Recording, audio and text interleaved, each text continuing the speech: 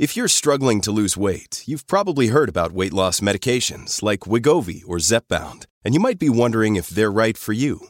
Meet PlushCare, a leading telehealth provider with doctors who are there for you day and night to partner with you in your weight loss journey. If you qualify, they can safely prescribe you medication from the comfort of your own home. To get started, visit plushcare.com/weightloss. That's plushcare.com/weightloss. plushcare.com/weightloss. This episode is brought to you by Shopify. Do you have a point of sale system you can trust, or is it a real POS? You need Shopify for retail. From accepting payments to managing inventory, Shopify POS has everything you need to sell in person. Go to shopify.com/system, all lowercase, to take your retail business to the next level today. That's shopify.com/system.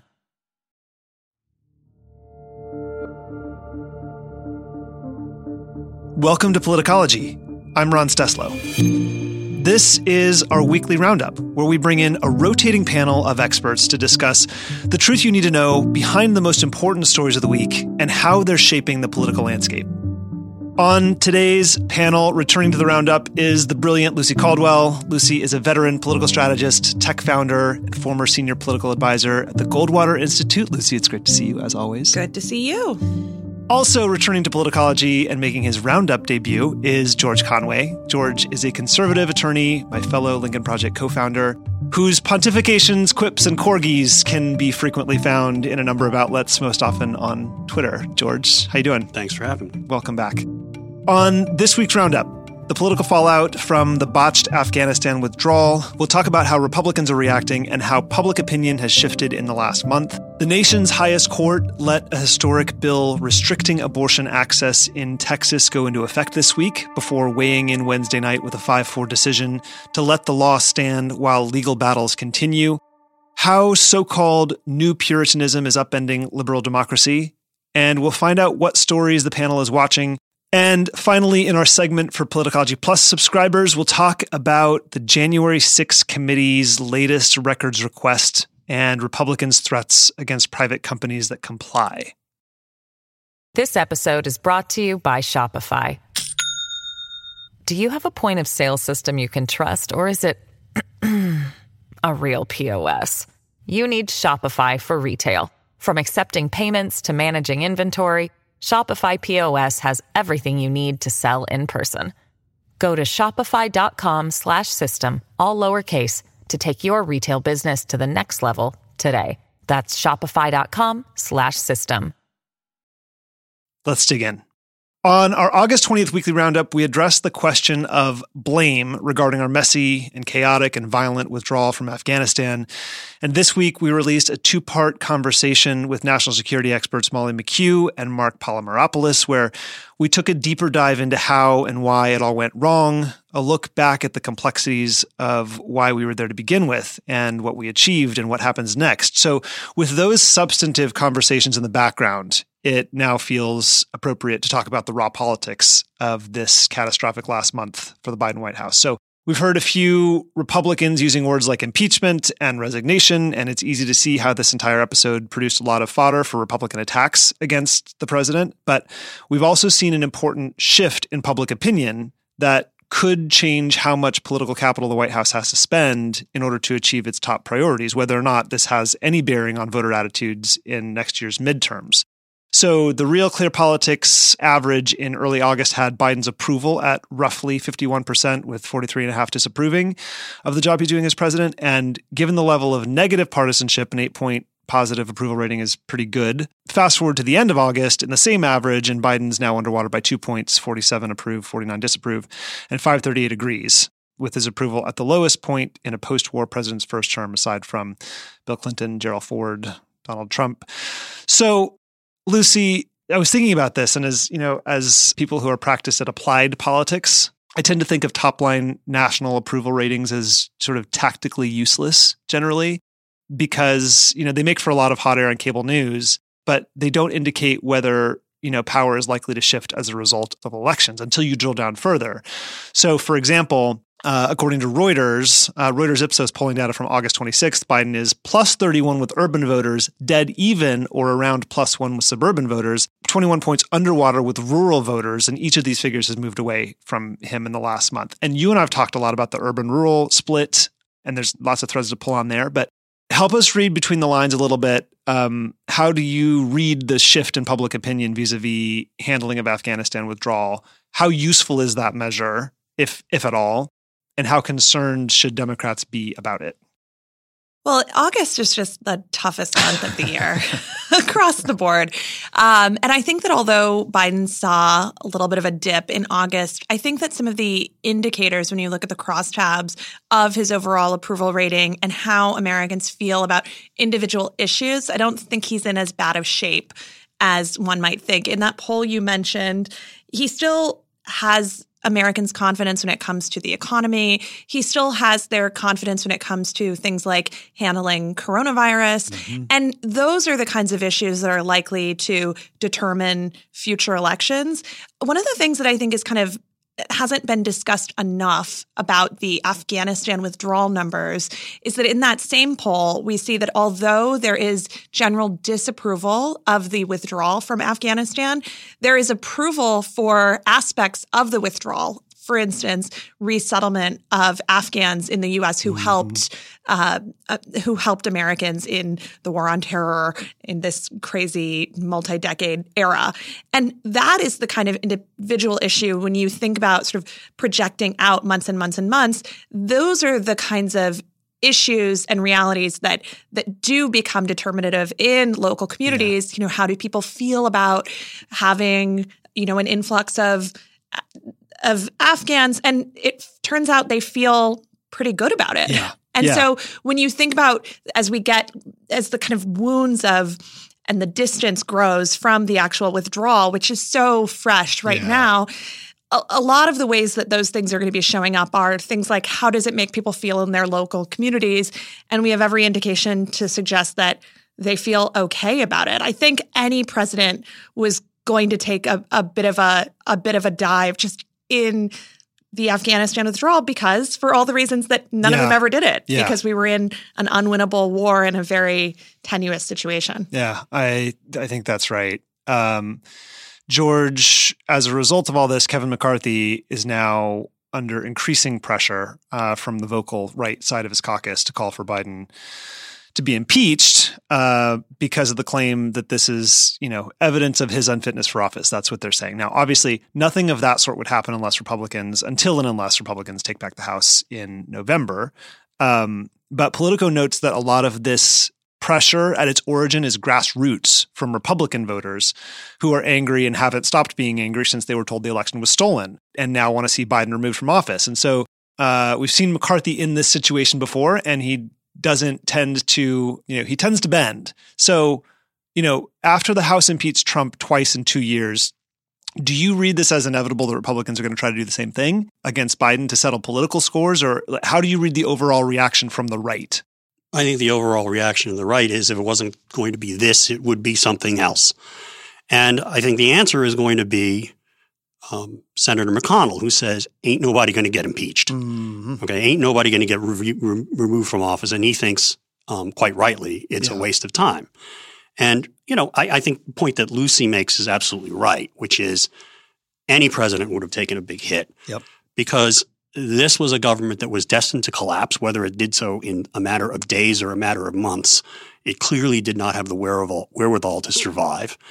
And anytime you have basically a collapse of a government and you have groups of people who are fearful that the new revolutionaries are going to come in and do bad things to them, you're going to have a panic. That's what we saw in 1975 in Vietnam, and with less video available because people weren't carrying around smartphones, but there was still some remarkable video of helicopters lifting off from an apartment building that was used by American diplomats in Saigon, and of U.S. sailors on aircraft carriers pushing helicopters off flight decks to get more helicopters in to land. I mean, crazy stuff. But you're always going to have something like this. And that's why Trump never did it. And I'm here. I am not going to be critical of Donald Trump. I have not been critical. I wasn't critical of Donald Trump when he signed the Doha Agreement, even though there were aspects of it I think maybe I didn't like. But he had it essentially right, which is, he wanted to get out because he didn't see the point to it. He didn't think it was doing us any good, and he was fundamentally right. Now, he didn't have the courage of his convictions. He wanted to push it. He wanted to push it past the election. And again, I'm not a fan of Pompeo, but they did something very smart. They essentially cut a deal with the Taliban, say, you stay in place and we'll be out of your hair next year. Okay, as long as you just, don't attack us, keep it at a low boil, and after the election, we'll be gone by May. And essentially, they kept to that deal. The best time, frankly, to get out would have been last winter. Mm-hmm. Right? The time to get out would have been, I'm sure you probably discussed this with your military type experts or your foreign policy experts, would be to get out just as it's starting to get cold, which allows you some lead time because the Taliban couldn't come down from the mountains in the winter. And at least there you wouldn't have had an immediate collapse. But here you were going to, there was no good way to do this. Now, perhaps I think the government should have foreseen how quickly the government in Afghanistan would collapse. I think they tried. I'm sure there were many elements in the government, at State Department and the Defense Department, that convinced themselves that the Afghanistan government could hold on for longer than it could because you've invested so much into it. But apart from that significant mistake, the significant error, you were always going to have some level of chaos. And I think sometimes there's a lot of times when public opinion, even if it's not fully well informed, which it usually isn't, mm-hmm. where the instincts of the people are actually pretty good. And here on the left and right, people understood this war wasn't doing us any good, and we had to get out of it at some point. And that's the reason why I think at the end of the day, Biden won't be hurt by it, I think, because what he did was broadly recognized as the right thing to do by the American people. They didn't want to be here, and they didn't want to pay for it. And at the end of the day, he showed a lot of strength in just saying, okay, I'm not going to let all these attacks, I'm not going to let all of this keep me from doing what I said I'm going to do and what has been American policy for a couple of years now. Yeah. So your point about there's always going to be chaos in some fashion reminds me of an op-ed that Steve Israel just wrote in The Hill describing a conversation he had, I think it was all the way back in 2008, when he was in Afghanistan talking to a member of armed forces there who was sort of shepherding a congressional delegation around. And he asked, should we even be here, given that basically the person described it a whack-a-mole situation where, that is battling the Taliban and says, like, they've been doing this for 200 years and they're going to be doing this for, and they're not leaving. And they're not leaving. They live exactly. there. Yeah. And their resolve is sort of far stronger than ours. And because they know we're not going to stay here forever. Right. So the other point you raised about public opinion, I wonder what both of your thoughts are on this, because it's come up a few times, especially when I'm talking to national security experts, and in particular, Molly McHugh raises this repeatedly, and it is the preference on both ends of the political spectrum now to be disengaged, for an America that is disengaged from the world stage. And she calls this, she refers to this as sort of a pincer of isolationism, where on the right, we have developed this sentiment that it is not our job to intervene in other places, like it's not our responsibility. And in fact, that sometimes takes a more xenophobic tone, like the Taliban aren't, the Afghanistans aren't ready. They're too primitive for American style, democracy, right? And then on the far left, you have, not even the far left, but on the left, I think you have this growing sentiment of it's not our right to intervene. We have no right, we have no moral authority to impose American interests or values in other parts of the world. And so those two forces together, for completely different reasons, create this wave of public opinion that basically creates pressure for America to withdraw from the world stage. And I wonder what you think about, George, your point about, while ill-informed, oftentimes public opinion it also has the tendency of being right. in aggregate. It's almost like the social psychology phenomenon where, if you take a group of people who are looking at a jar of jelly beans and any individual one person will not guess the accurate number. But if you take an aggregation, an average of those guesses, it's usually very close to the actual number of jelly beans in the jar. I laid that at your feet, and if it makes any sense, do you think that this emerging trend of public opinion for a more withdrawn America from the world stage is right? Yeah, I don't know that the public opinion supports some kind of withdrawal from the world stage. I think it requires, my guess is, and I haven't studied the polling data, is that they want a more restrained view, but no one's calling for withdrawing American troops from Western Europe or Japan or Korea. Or, I think most people don't know that we're there, honestly. Right, we're there, and nobody seems to ever have a big problem with it. The only person who had a problem with some of it was Trump. And I think that, and nobody's saying, we should just basically mothball the Navy and let the Chinese have the Pacific. Nobody is saying that. Yeah. And nobody on either side of the political spectrum, and there's no clamor for it in public opinion. So I don't think – I think it's wrong to suggest that withdrawing from Afghanistan and the sentiment in favor of withdrawing from Afghanistan presages isolationism. It didn't happen in 1975, although people were saying, this is what's going to happen after I remember people saying that after the fall of Vietnam. It didn't happen. And I think we have to defend our interests, and I think Americans believe that we have to defend our interests around the world, or we still have them.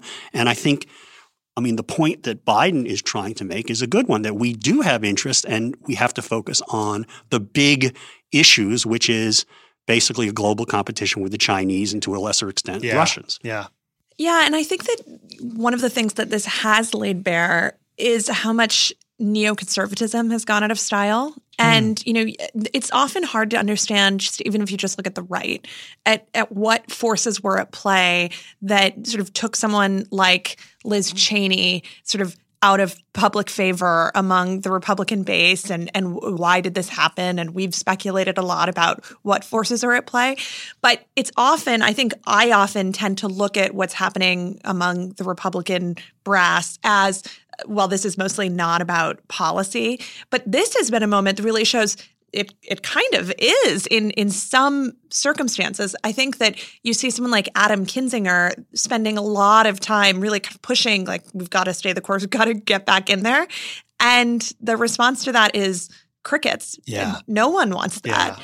Yeah. The foreign policy blob, which I remember hearing that phrase a few years ago. I've become very fond of it now. The blob is part of what led to Donald Trump. Yeah. Okay, the feeling that these people are out of touch, and Trump saying we are a country run by stupid people. What are we doing in Afghanistan? That had a lot of appeal to people. It did. The fear, I think, is that we fall back into what I kind of think are sort of some of our worst national impulses. And even when you look at the poll numbers and of American support for Afghanistan withdrawal from the beginning of August to the end of August, you really see a shift of people souring on it, especially I think after the loss of life of those 13 members of our military.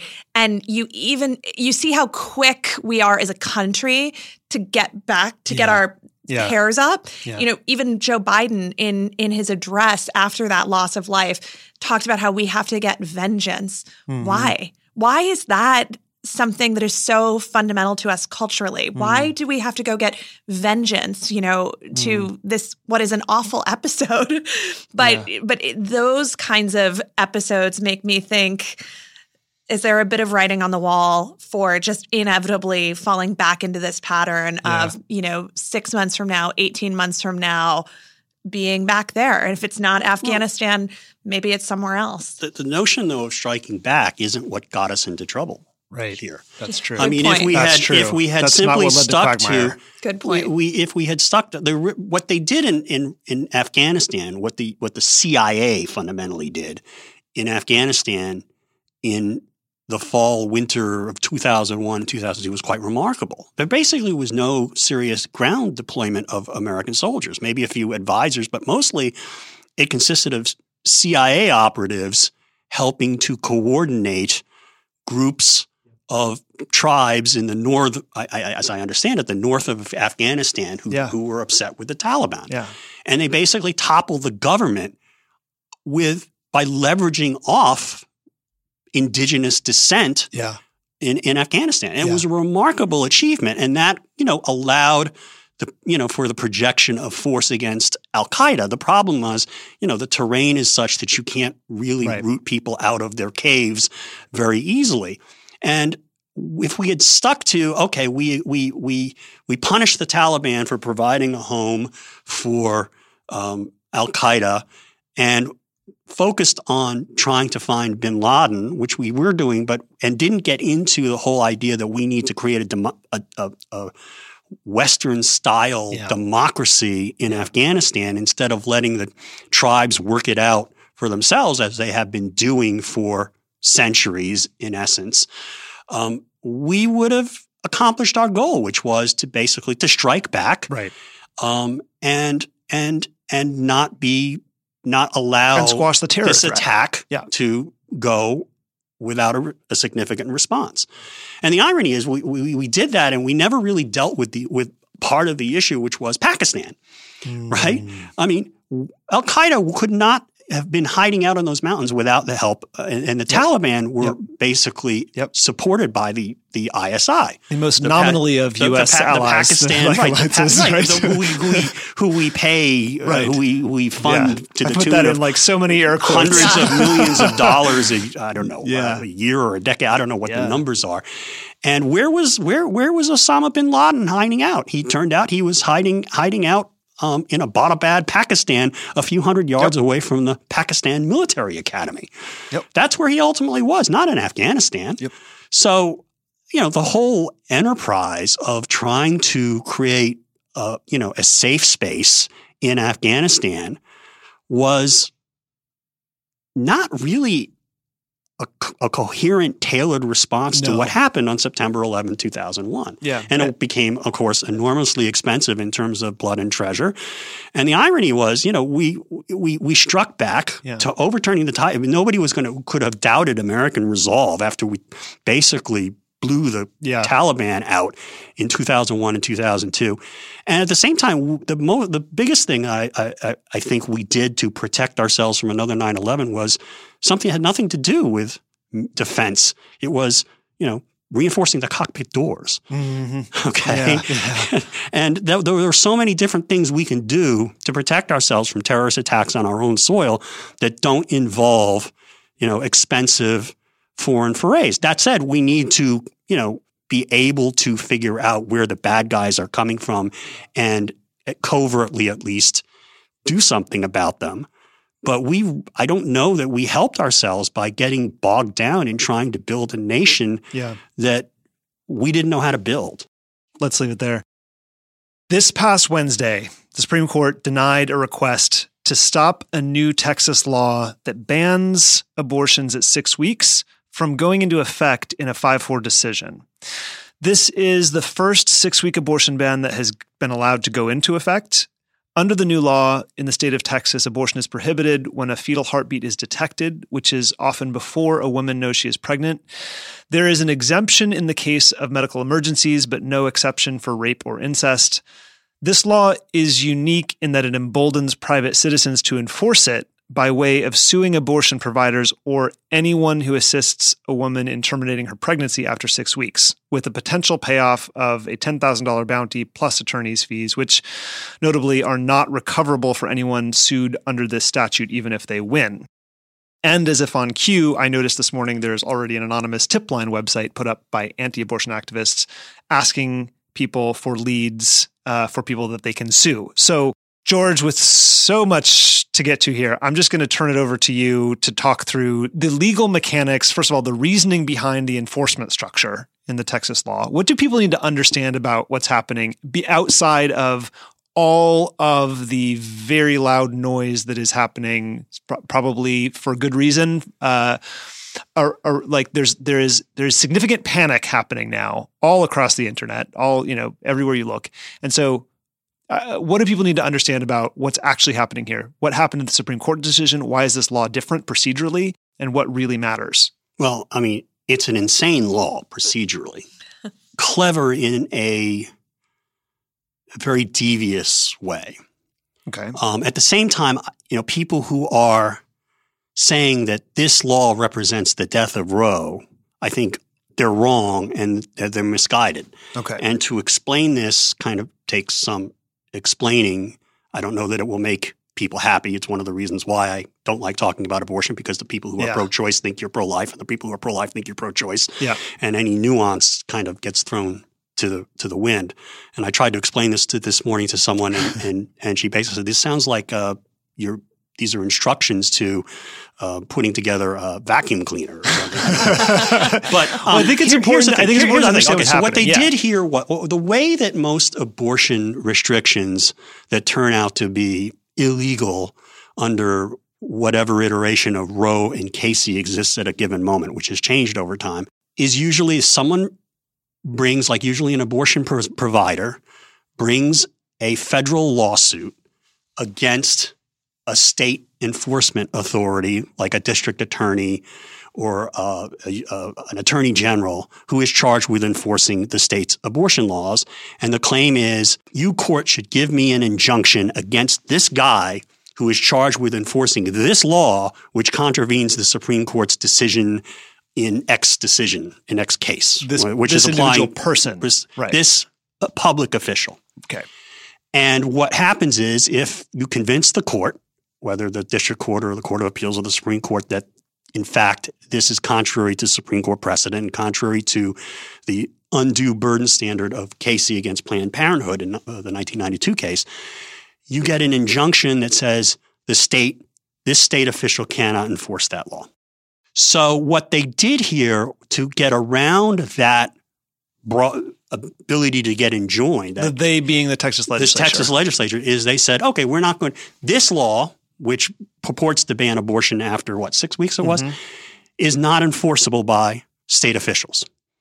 It's enforceable by people, anybody, and we will give you. Basically, it's a bounty system. It's kind of like the key tam system that's used. They're crowdsourcing. It's kind of like what's used to really. Yeah. I mean, there are federal statutes that say if the government is wasting money somehow, you can sue and recover part of that as a private citizen.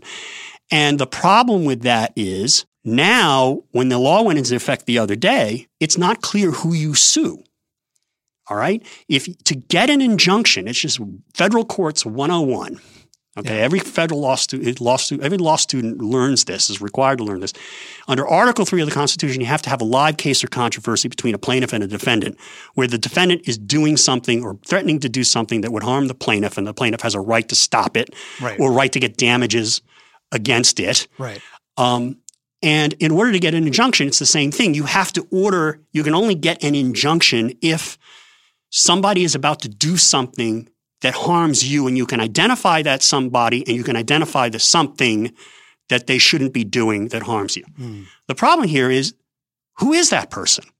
We don't know who they are because they haven't sued yet. They haven't identified themselves yet. And so you don't get an injunction immediately. And that's why everybody's like, oh my gosh, this law just went into effect. Well, the problem, the counter argument is, well, it kind of went into effect, but we don't know how it's going to be enforced or whether it's going to be enforced. And under sort of fundamental principles of what courts have jurisdiction to do, it's not clear that you can enjoin anybody for it. So that's the problem they created, and that's what happened last night with the Supreme Court's decision. It says, this has real problems under our abortion jurisprudence, but it's not clear they can get relief at this stage. Now, that doesn't mean, and here's where people are making one of their mistakes. Okay. It doesn't mean that the law, the constitutional rule doesn't get enforced. It just means it gets enforced later in some different way. When somebody actually brings one of these private suits, then you can go and sue them and say they don't have the right to do that. And maybe this group that just set up an anonymous tip site could be sued and enjoined from bringing these lawsuits on the theory that they're the people you can sue, and then you'd have a concrete case and then you'd get an injunction against them.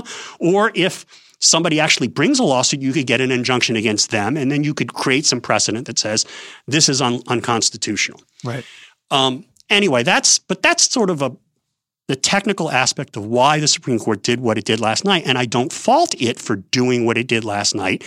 And it made clear, and people are omitting to mention this in a lot of the discussion today, they said we are not passing judgment. We are not saying that this law isn't unconstitutional. Okay. We are not dealing with the merits here. We're just dealing with the technical aspects of whether or not you can get an injunction in this case at this time. Now, the broader point I think that's worth making about this case and this law is that the other hot take is this is just they just overruled Roe. Right. They just overruled. And that's just, again, they didn't say they were doing that, and they didn't do that. And the truth be told, this case isn't the case that matters. Okay. And I know that's people are going to say, oh my God, but it's restricting abortions in effective, has the effect of restricting abortions in Texas.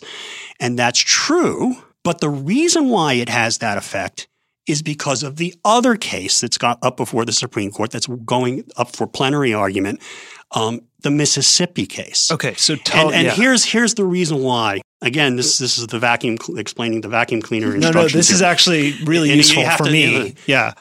If there were no chance of Roe being overruled, then this whole crazy Texas statutory scheme, this Rube Goldberg enforcement mechanism, would not have any effect, any practical effect. Because if you're an abortion provider and you know the Supreme Court's not going to overrule Roe, you can take the risk of getting sued by these people because you can invoke Roe as a defense under current precedent. And you can say, I shouldn't have to pay $10,000. I'm not going to – this is illegal. And you would win your case, and pretty soon people would stop bringing these lawsuits. Okay? The problem is the reason why you would fear liability today if you were an abortion provider in Texas is because, well, what if the Supreme Court next year overrules Roe? If it does do that, if it did a full-blown overruling of Roe that permitted abortions to be prohibited after 6 weeks, well, then you're potentially liable. And that's the reason why this law has the effect. So the point I'm making is if Roe were not overruled, this law would have no effect. If Roe is overruled, that's where the problem is, and you'd be doing something that's illegal anyway. So under the law. And so the problem is I think that the case that is dangerous to Roe is the Mississippi case, not this one. Not this one. Okay. Okay. And what the Texas legislature did, and I think it's part of the devious nature of what it did, was it was taking advantage of that legal uncertainty. All right. Okay. That's sort of my take on that. I mean, I got a lot of takes on this, and it doesn't make people happy. No, but it's important. You're explaining something in the type of detail that never gets treatment. Right. It doesn't because that's sort of the problem. It is part of the problem. With the discussion about abortion in this country is that it gets oversimplified and bumper stickerized on every side, every which way. And it's sort of impossible to express a thoughtful view without somebody saying, you are for killing babies or you are for coat hangers. And it's sort of a problem we have that's particularly prevalent in this fraught area, but it's extending to other aspects of our political life. Just one follow-up to the effect of this law going into effect. You said it kind of goes into effect because we don't know exactly who would be who you could seek injunctive relief against, right? No, it's not who you – yes, correct. Right. I mean, it kind of goes into effect because you have this law that says, but this is illegal. So is it true to say then that the rights protected in Roe are nullified by this law in Texas in practice, at least right now? I think that it's not that they are nullified at this moment. The problem is, I think if you were an abortion provider, what you would say, and I think they're right, is that you are chilled from exercising your constitutional right to provide abortions to women, or you're you have that right that's derivative of a woman's right to choose an abortion. And that's what the effect of this law is on the and ground was intended right now, to be. like today, as we're Correct. as we're it's taping, right because if I do what I normally do on every day of the week, I did last week. Yeah. I run the risk of being sued by 50 people and held liable and basically put out of business. Yeah. Right. Okay. So and that's a legitimate. So in claim. reality, like you can't get an abortion in Texas right now because of this chilling effect. Correct. Right. Or that's what they're saying. I mean, maybe they're, I don't know. And there are doctors who are affiliated with, say, Planned Parenthood clinics in Texas who have said they feel that they must follow new guidelines based on this law. Right. So they don't want to be. They don't. The law says that, and so in effect, right now, regardless of how while they may not have explicitly overturned Roe, they have explicitly allowed a law to go into effect that prevents, in practice, right now, while this Mississippi law is pending anyway, prevents a woman from being able to terminate a pregnancy after 6 weeks. Like that is what's happening as a result of this. Right. Law in practice. Okay. So I want to talk about the dissents for a minute because I think because they're different, right? So Chief Justice Roberts writes about this in his dissent about the procedural uniqueness, right? He said the courts need to consider whether states are able to avoid responsibility for their own laws. Can states essentially crowdsource law enforcement to citizens? And in her dissent, Justice Sotomayor wrote that the Texas law was written to evade judicial scrutiny precisely because of the enforcement mechanism. What are the dangers we'll face if we see other laws that crowdforce enforcement? Do you think that part of the, especially when constitutionality is going to be challenged on crowdsourcing enforcement in that way? Well, again, I think the problem is unique to this circumstance. Okay, somebody was saying, somebody was saying online, well, you wouldn't like it, Mr. Conservative, if they did this with guns. Right. This is the question. Right. Could this possibly be a blueprint for how to enact unconstitutional laws? Well, you couldn't do it with guns until they work through the court. Well, you couldn't do it with. If this is an attempt, obviously, and Sotomayor is right, to avoid an injunction against a prohibition, a state prohibition that's unconstitutional. She's right there, and Roberts is right. I think the question is, would that have any chance of having that effect in some other context where the law were similarly decided and not subject or likely to be overruled? Because in that other circumstance, let's say you could sue all gun owners for owning a gun. Yeah. Okay. The answer would be you wouldn't be able to collect damages there because the Second Amendment under Heller and the Chicago case gives you the right to own a gun. So the difference is that Roe might be overruled. Okay, that's the reason why. That's the point I'm making earlier. I see. That's the reason why this crazy nutball enforcement mechanism attempts to avoid injunctions actually can have an effect is because of the uncertainty that has cropped up regarding Roe. Got it. Okay.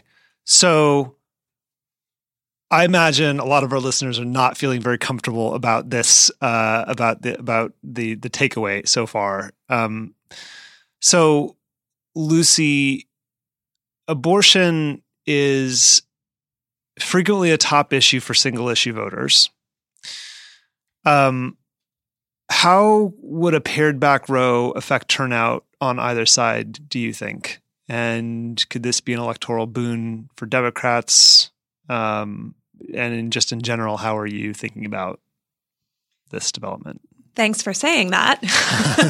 Because, George mentions that this is one of our sort of many ongoing national discussions that has no nuance. And so I know that emotions run high when talking about this issue. So, what I'm suggesting here are really just political realities of the situation, which is that this is a massive boon for Democrats. And I would say that in general, we often conflate how people identify, whether they're pro-life or pro-choice, with how they feel about a woman's right to an abortion and how they feel about Roe. So I revisited this week the, Gallup keeps data. They basically ask the same question. They've done it for decades, right? And I looked at Americans' opinions on abortion in the last 30 years. And whether or not a majority of Americans report being pro-life or pro-choice, this may not be what people want to hear, but that changes all the time. I mean, it's still shifting. You have times where people are, in the last 10 years, you've had this where people report mostly being pro-life, then they mostly report being pro-choice.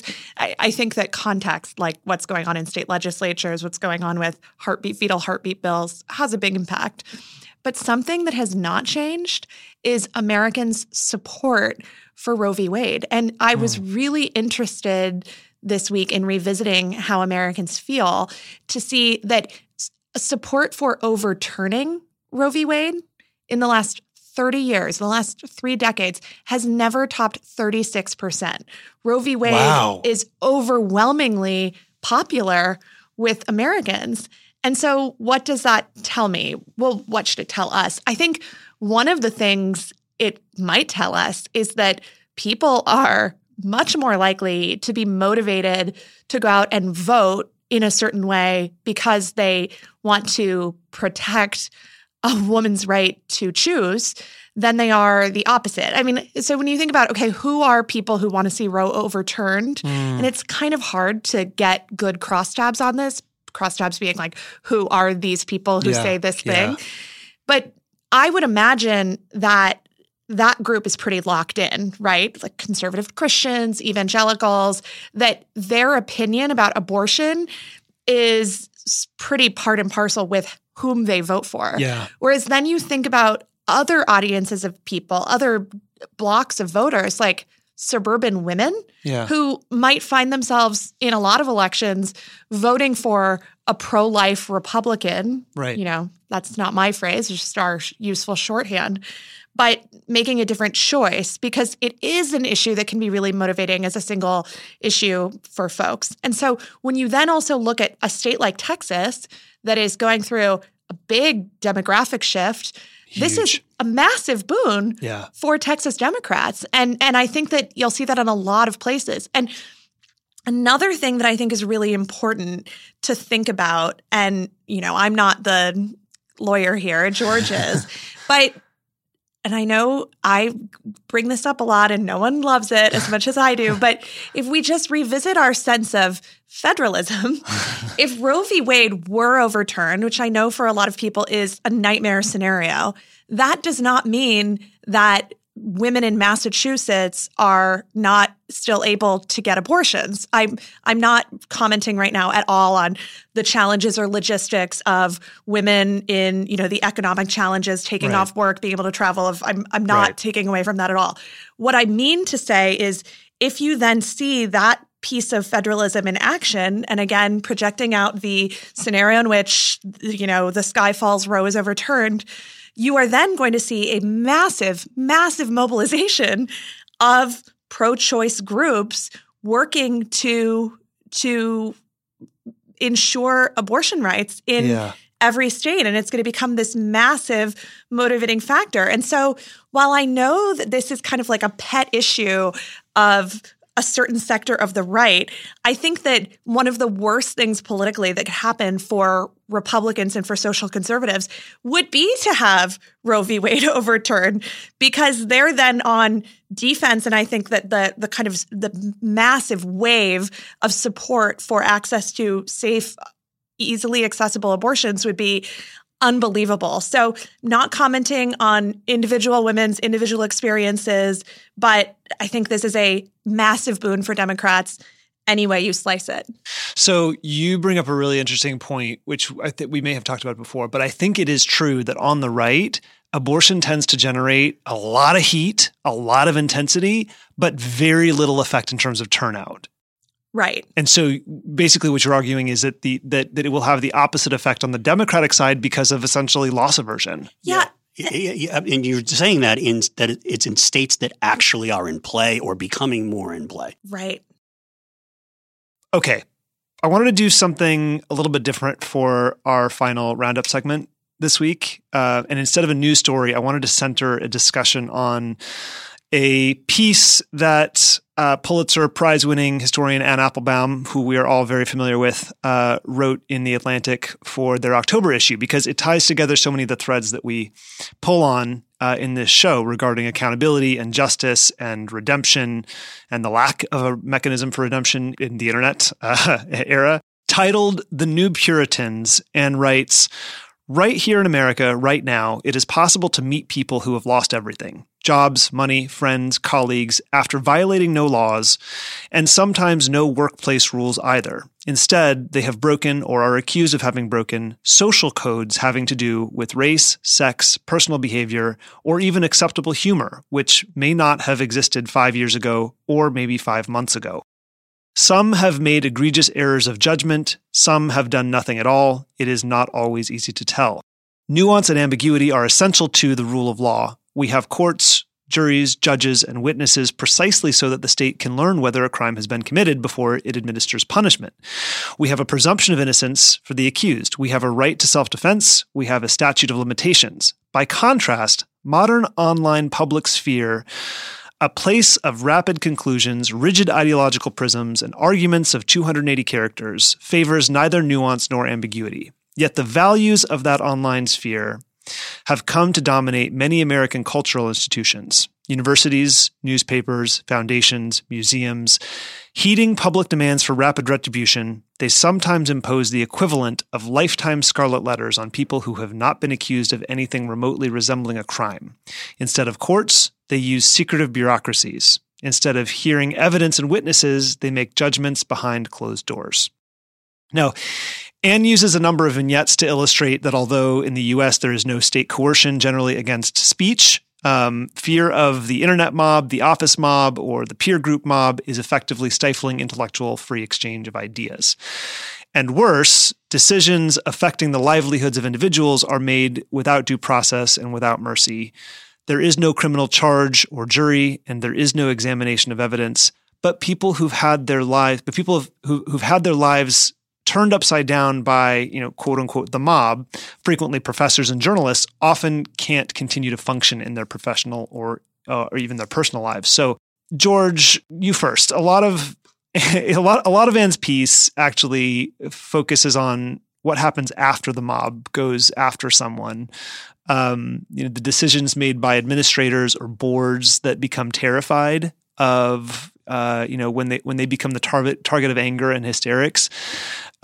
What Anne calls the illiberal bureaucracy.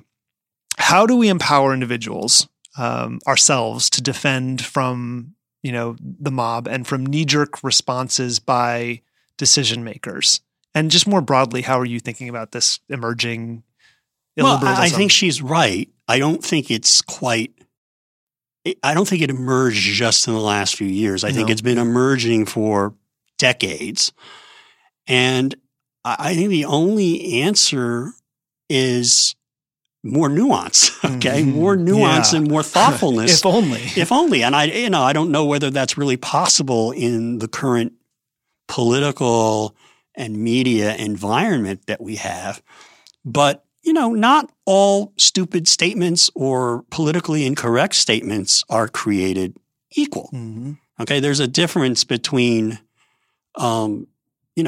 people who just make a mistake or say something infelicitously, and somebody who's saying something with real, racist motivation. Mm-hmm. There's just a huge spectrum of things some things I would think that you should be shit canned for, if I may use that word on this podcast. And there are some things where you should be able to say, "Oh, look, I didn't mean it that way," or on reflection, okay, that's not right. But the problem is, there's people panic. Yeah. People in charge of these illiberal boards or institutions panic because it's not worth it to them to be the next person in line to be attacked. And I just think that I just think that it requires more people to say, okay, I don't agree with what this person said. I think that what this person said was reprehensible, but it's not a firing offense. Yeah. Okay. And I think we need to have more people saying that and willing to say that without themselves feeling that they are fearing that they themselves are going to be next on the list. Right. And so I don't know how you get there. Yeah. Because with this cultural phenomenon, but it's part of why we have this political culture that's developed on the right, where people say things precisely to offend the powers that be. That's exactly right. Where it becomes where you have this kind of performative idiocy, and that again, it makes it that's doing nothing but making the political and cultural environment in the country even more toxic. Right. I agree. I don't think it is possible to have more nuance. I just don't. The trend is not going that direction. No. You're not going to stop the tide from rising. And so if that's true, if that's the case, then how are we actually doomed, or is there some kind of, are there some kind of protections that you could put in place? Maybe it's workplace, reform, maybe it's some kind of reform of workplace laws. I don't know. But I don't know that you can, because there are First Amendment protections to firing somebody who says something stupid, right? You have the right to, you have the right to not have me on my podcast if I say something that you don't like. not have you on me on your podcast. Yes. Do you have a podcast? No, Can I come on it? Okay, too many podcasts. We don't need any other podcasts since we have That's it. All we need is politicology. Right. I think, I'm very, very nervous about the idea that what we need to do to sort of figure out how to reform mob justice is, to think about codifying new laws. And in fact, I sympathize with that. I really appreciate a couple of things that Anne Applebaum does in the piece. One was she very rightly highlights, she doesn't use the word cancel culture. Correct. She's very clear about that. And she rightly really exposes the fact that even though it's become this right-wing boogeyman, the stories of the people that she's highlighting are mostly not even on the right. And I think that's really, really important, because it actually reflects that the people that this hurts are often moderates or people at the center. Liberals. They're liberals, actually. Liberals. Yes. Yeah, no, but in terms of whom it silences, right? I mean, when you look at last summer, there was a little bit of fallout. Well, I guess a year ago, there was fallout about during the sort of height of the post George Floyd stuff and Black Lives Matter movement in that summer. There was a lot of fallout for a ton of sort of reality show celebrities, right, who were like people on Bravo shows, right, who suddenly got thrown off their podcast feeds, punished, including by platforms like Apple Podcasts, right? Yeah. There was a woman named Stassi Schroeder who was a Bravo celebrity, right? Who basically had been found to have made some kind of in poor taste comments and nothing that was really that appalling. And she lost all of her sponsorships, which of course the sponsors have the right to do that. Sure. She was fired from the Bravo show, and she also was taken off of, I think, Spotify and Apple. And I remember thinking at the time, well, that's fine for her sponsors. And of course, these are all private actors. But some of these same companies are sponsoring podcasts and or publishing the feeds of people like Dan Bongino or Rush Limbaugh. So, but it's just that in a way, those people on the right have found a way to insulate themselves because they're in this lane. And so the kind of lack of ability, and this is really up to the audiences, but to apply these rules, whatever they are, evenly is a problem. Another thing, though, that I've really thought about, in addition to whom this hurts when reading this piece, I think that, and you set this up a little bit in the piece of the article that you read, which is this idea that we really believe in due process and the rule of law. I kind of reject that frame a little bit. And the reason is that as a person who would like to have a kind of optimally small government and let me rephrase that. As a person who would like to see government stay out of individuals' lives, I'm very much in favor of a society in which there are all kinds of penalties for improper actions and conduct that don't have anything to do with laws, right? I don't want to have a new law for every problem, right? I don't think that new laws are generally the best solution. So a culture in which there are repercussions that are extrajudicial, to me, that's optimal. But then the question becomes, well, then you're kind of back at this question of like, well, what are the consequences and who determines that? And it does go back to when, Anne talks about how a person who was really harmed by this talked about 3 pools of people. An academic who'd been kind of forced out. An academic who'd been forced out talked about, you suddenly have like the heroes, your colleagues who are standing by you, the people who are out to get you, and then the much larger group of people who just say nothing, nice but useless. Yeah, and that's the most concerning group, because that's where we really, really are out of step. Because the reality is, most Americans, if you ask them individually, they would say, "I think the punishment didn't fit the crime," there's no incentive to be out there. She says in the piece that the stated goal, or like maybe not the stated goal, but the goal tends to be to punish and purify. And it's this purification of what we think and what we're allowed to say that I think is kind of alarming for liberalism generally. That's the part of it that like rubs me the wrong way, that makes me, fearful of where this heads. Yeah. And I think that the point Lucy made is that the people who are most affected by this are in liberal institutions, and they themselves are liberals. Right. Newsrooms, academia. Those are the people who, when you talk to them and you get them, when no one else is listening, they'll tell you how terrible it is. Yeah. And of course, they would never go out and say that publicly the way Anne Applebaum did, because that would subject them to attack by the mob. Right. The people are saying, "Oh, you're showing your white privilege," or some kind of attack like that.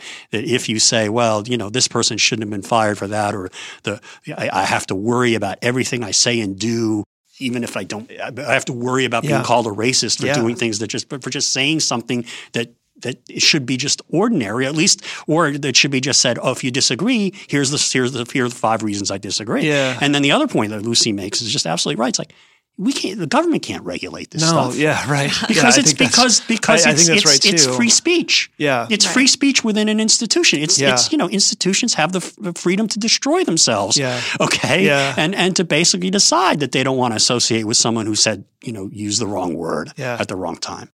And the bigger challenge in some of this, I think, when what Anne calls mob justice, when it goes too far, the other audience of people the other sector of people it really, really hurts are the sometimes truly aggrieved parties, right? People who are being sexually harassed, or people who've been the subject of something unfair, who are the victims. Because if we have to find the equilibrium, because we also some of this stuff trivializes real problems, right? And we have to be able to say, to figure out, it's not even, and I think in a lot of these cases, whether or not someone should face some kind of punishment, but whether the punishment is life-destroying, when that is probably a little too much. Fundamentally, whether the punishment fits the crime. Right. Well, and I think she gets at that, and I think this is why she sets up this idea that, she highlights the idea that in a liberal pluralistic society we have due process. We have enshrined the idea of due process and the examination of evidence, and that none of that happens. So there is no way to tell whether or not the punishment fits the crime, because there has been no assessment of whether or not what is the crime precisely, and how do we gauge what the punishment ought to be, and how do we even assess whether or not there was a crime to begin with. And so, but I think there's an important electoral piece of this to discuss, because this is, I think, by plenty of accounts, especially plenty of accounts on the left, a particularly problematic phenomenon for Democrats And James Carville even said this in April. I read this interview he gave to Vox, and he goes, we can't say Republicans are going to call us socialists no matter what, so let's just run out and out as socialists. That's not the smartest thing to do. And maybe, tweeting, he's talking about, the abolish the police, maybe tweeting that we should abolish the police isn't the smartest thing to do because almost fucking no one wants to do that. And he goes, here's the deal. No matter how you look at the map, the only way Democrats can hold power is to build on their coalition. And that will have to include more rural white voters from across the country. Democrats are never going to win a majority of these voters. That's the reality. But the difference between getting beat 80-20 and 72-28 is all the difference in the world. And so, and earlier in the interview, he says, quote, wokeness is a problem and we all know it. And he's talking about we Democrats. And so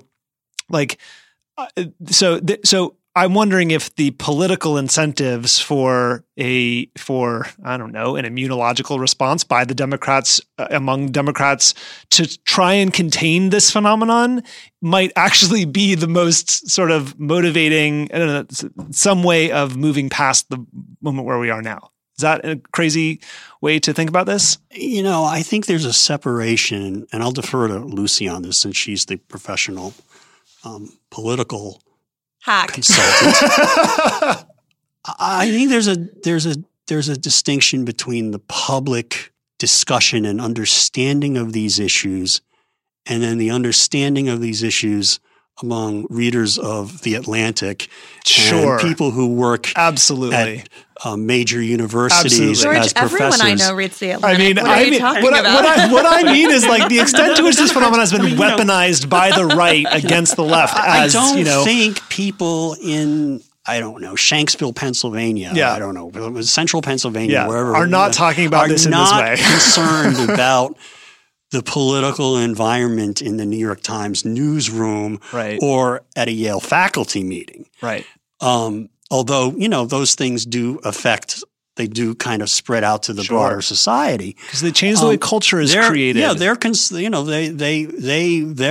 people out there are concerned about about what people are saying about Dr. Seuss being banned. Okay, there's a connection, but a disconnection between the problems that Anne is describing, which are rich people's problems, and then, the ordinary Joe and Mary in the diner who have Fox News on in the corner. Yeah. It's just a different. You're so right about that. Yes, I mean, you could call them both cancel culture, but it's a different thing. Yeah. It's a different thing that has some similarities, but I don't think controlling what Anne is describing would have a political impact because it's just removed from the political life of ordinary Americans. Okay, now that we're up to speed on three of the biggest stories of this week, let's talk about what we're watching. Lucy, do you want to start us off? Sure. So I have been really interested in what's going on at the local level amidst redistricting, amidst sort of the lead up to next cycle. And there were couple of things that came on my radar this week that I think all kind of fit in. One is that ProPublica published a big piece about what is, sort of from a mechanics standpoint, happening at the local level in terms of people joining precinct committees, party apparatus, sort of join up, recruitment, and also people taking an interest in way down ticket races. And from the people that brought you Donald Trump, Steve Bannon has really, really worked hard to build huge constituencies of people who are becoming local precinct committeemen, really, really sort of cementing the, let's call it Trumpian. I know we don't love that phrase, but the Trumpian hold on the party. And this has been consistent. But I think it's an interesting thing to think about as we think about how lines are going to be redrawn. So I would encourage people to think about that. One of the things that I hear a lot from, and I talk a lot to so-called never Trump people, but also from the left, is a big focus on federal races next year. And I understand why people are thinking about that, but I've been thinking a lot about how there are so many so many governors' races up, Yep. so many secretaries of states races up, and Local boards of elections, exactly. Yeah. And there are so many Republican governors in office right now who I think would not be able to be elected today because they are not sufficiently proto-fascist, let's say. And so we're going to see a lot of those people being termed out of office, plus the combination of new lines being drawn for the non-statewide offices. And the ProPublica piece just really highlighted that this is a thing that Republicans are working very, very hard at. And I think that Democrats could sort of find themselves once again not with the eye on the prize. Something that relates to this is something else that was written this week by Will Wilkinson about basically the Southification I saw this. The rest of the of rural America. Yeah. And it's a good way to think about these things. And it reminds me a lot of stuff Mike Madrid has said about how we're missing the axes, essentially. Yes. But that thinking about that helped me to think about this other idea of what does the Republican machinery look like going into 2022. It was essentially this idea that rural America across the country is taking, to your point about urban versus rural, but is taking on a kind of Southern culture in a place like, say, rural Maine. Yep. And I think that we really need to just be looking at these things happening at the state and local level because I think it's really easy to overlook a lot of that. And to me, that dovetailed with that line of thinking. 100%. George, what are you watching? What am I watching? I don't know. Handmaid's Tale? I don't know. What stories are you watching? Oh, what stories am I watching? Okay. Or one story.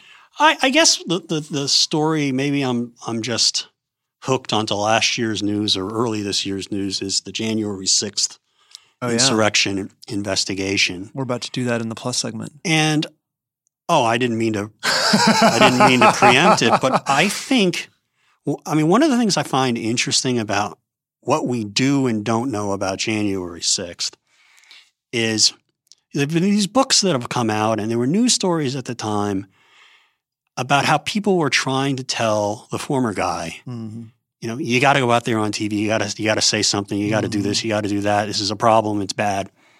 And they, everybody and their mother was saying they tried to get through, and they had multiple phone calls, or they admit to having multiple phone calls. They're willing to say most of them are willing to say what they said, what they were urging, but they never say what the response was. Why did they have to keep calling? Okay, there are a few hints of that in some of the reporting immediately after January 6th, where the Washington Post said the guy was an absolute monster that day.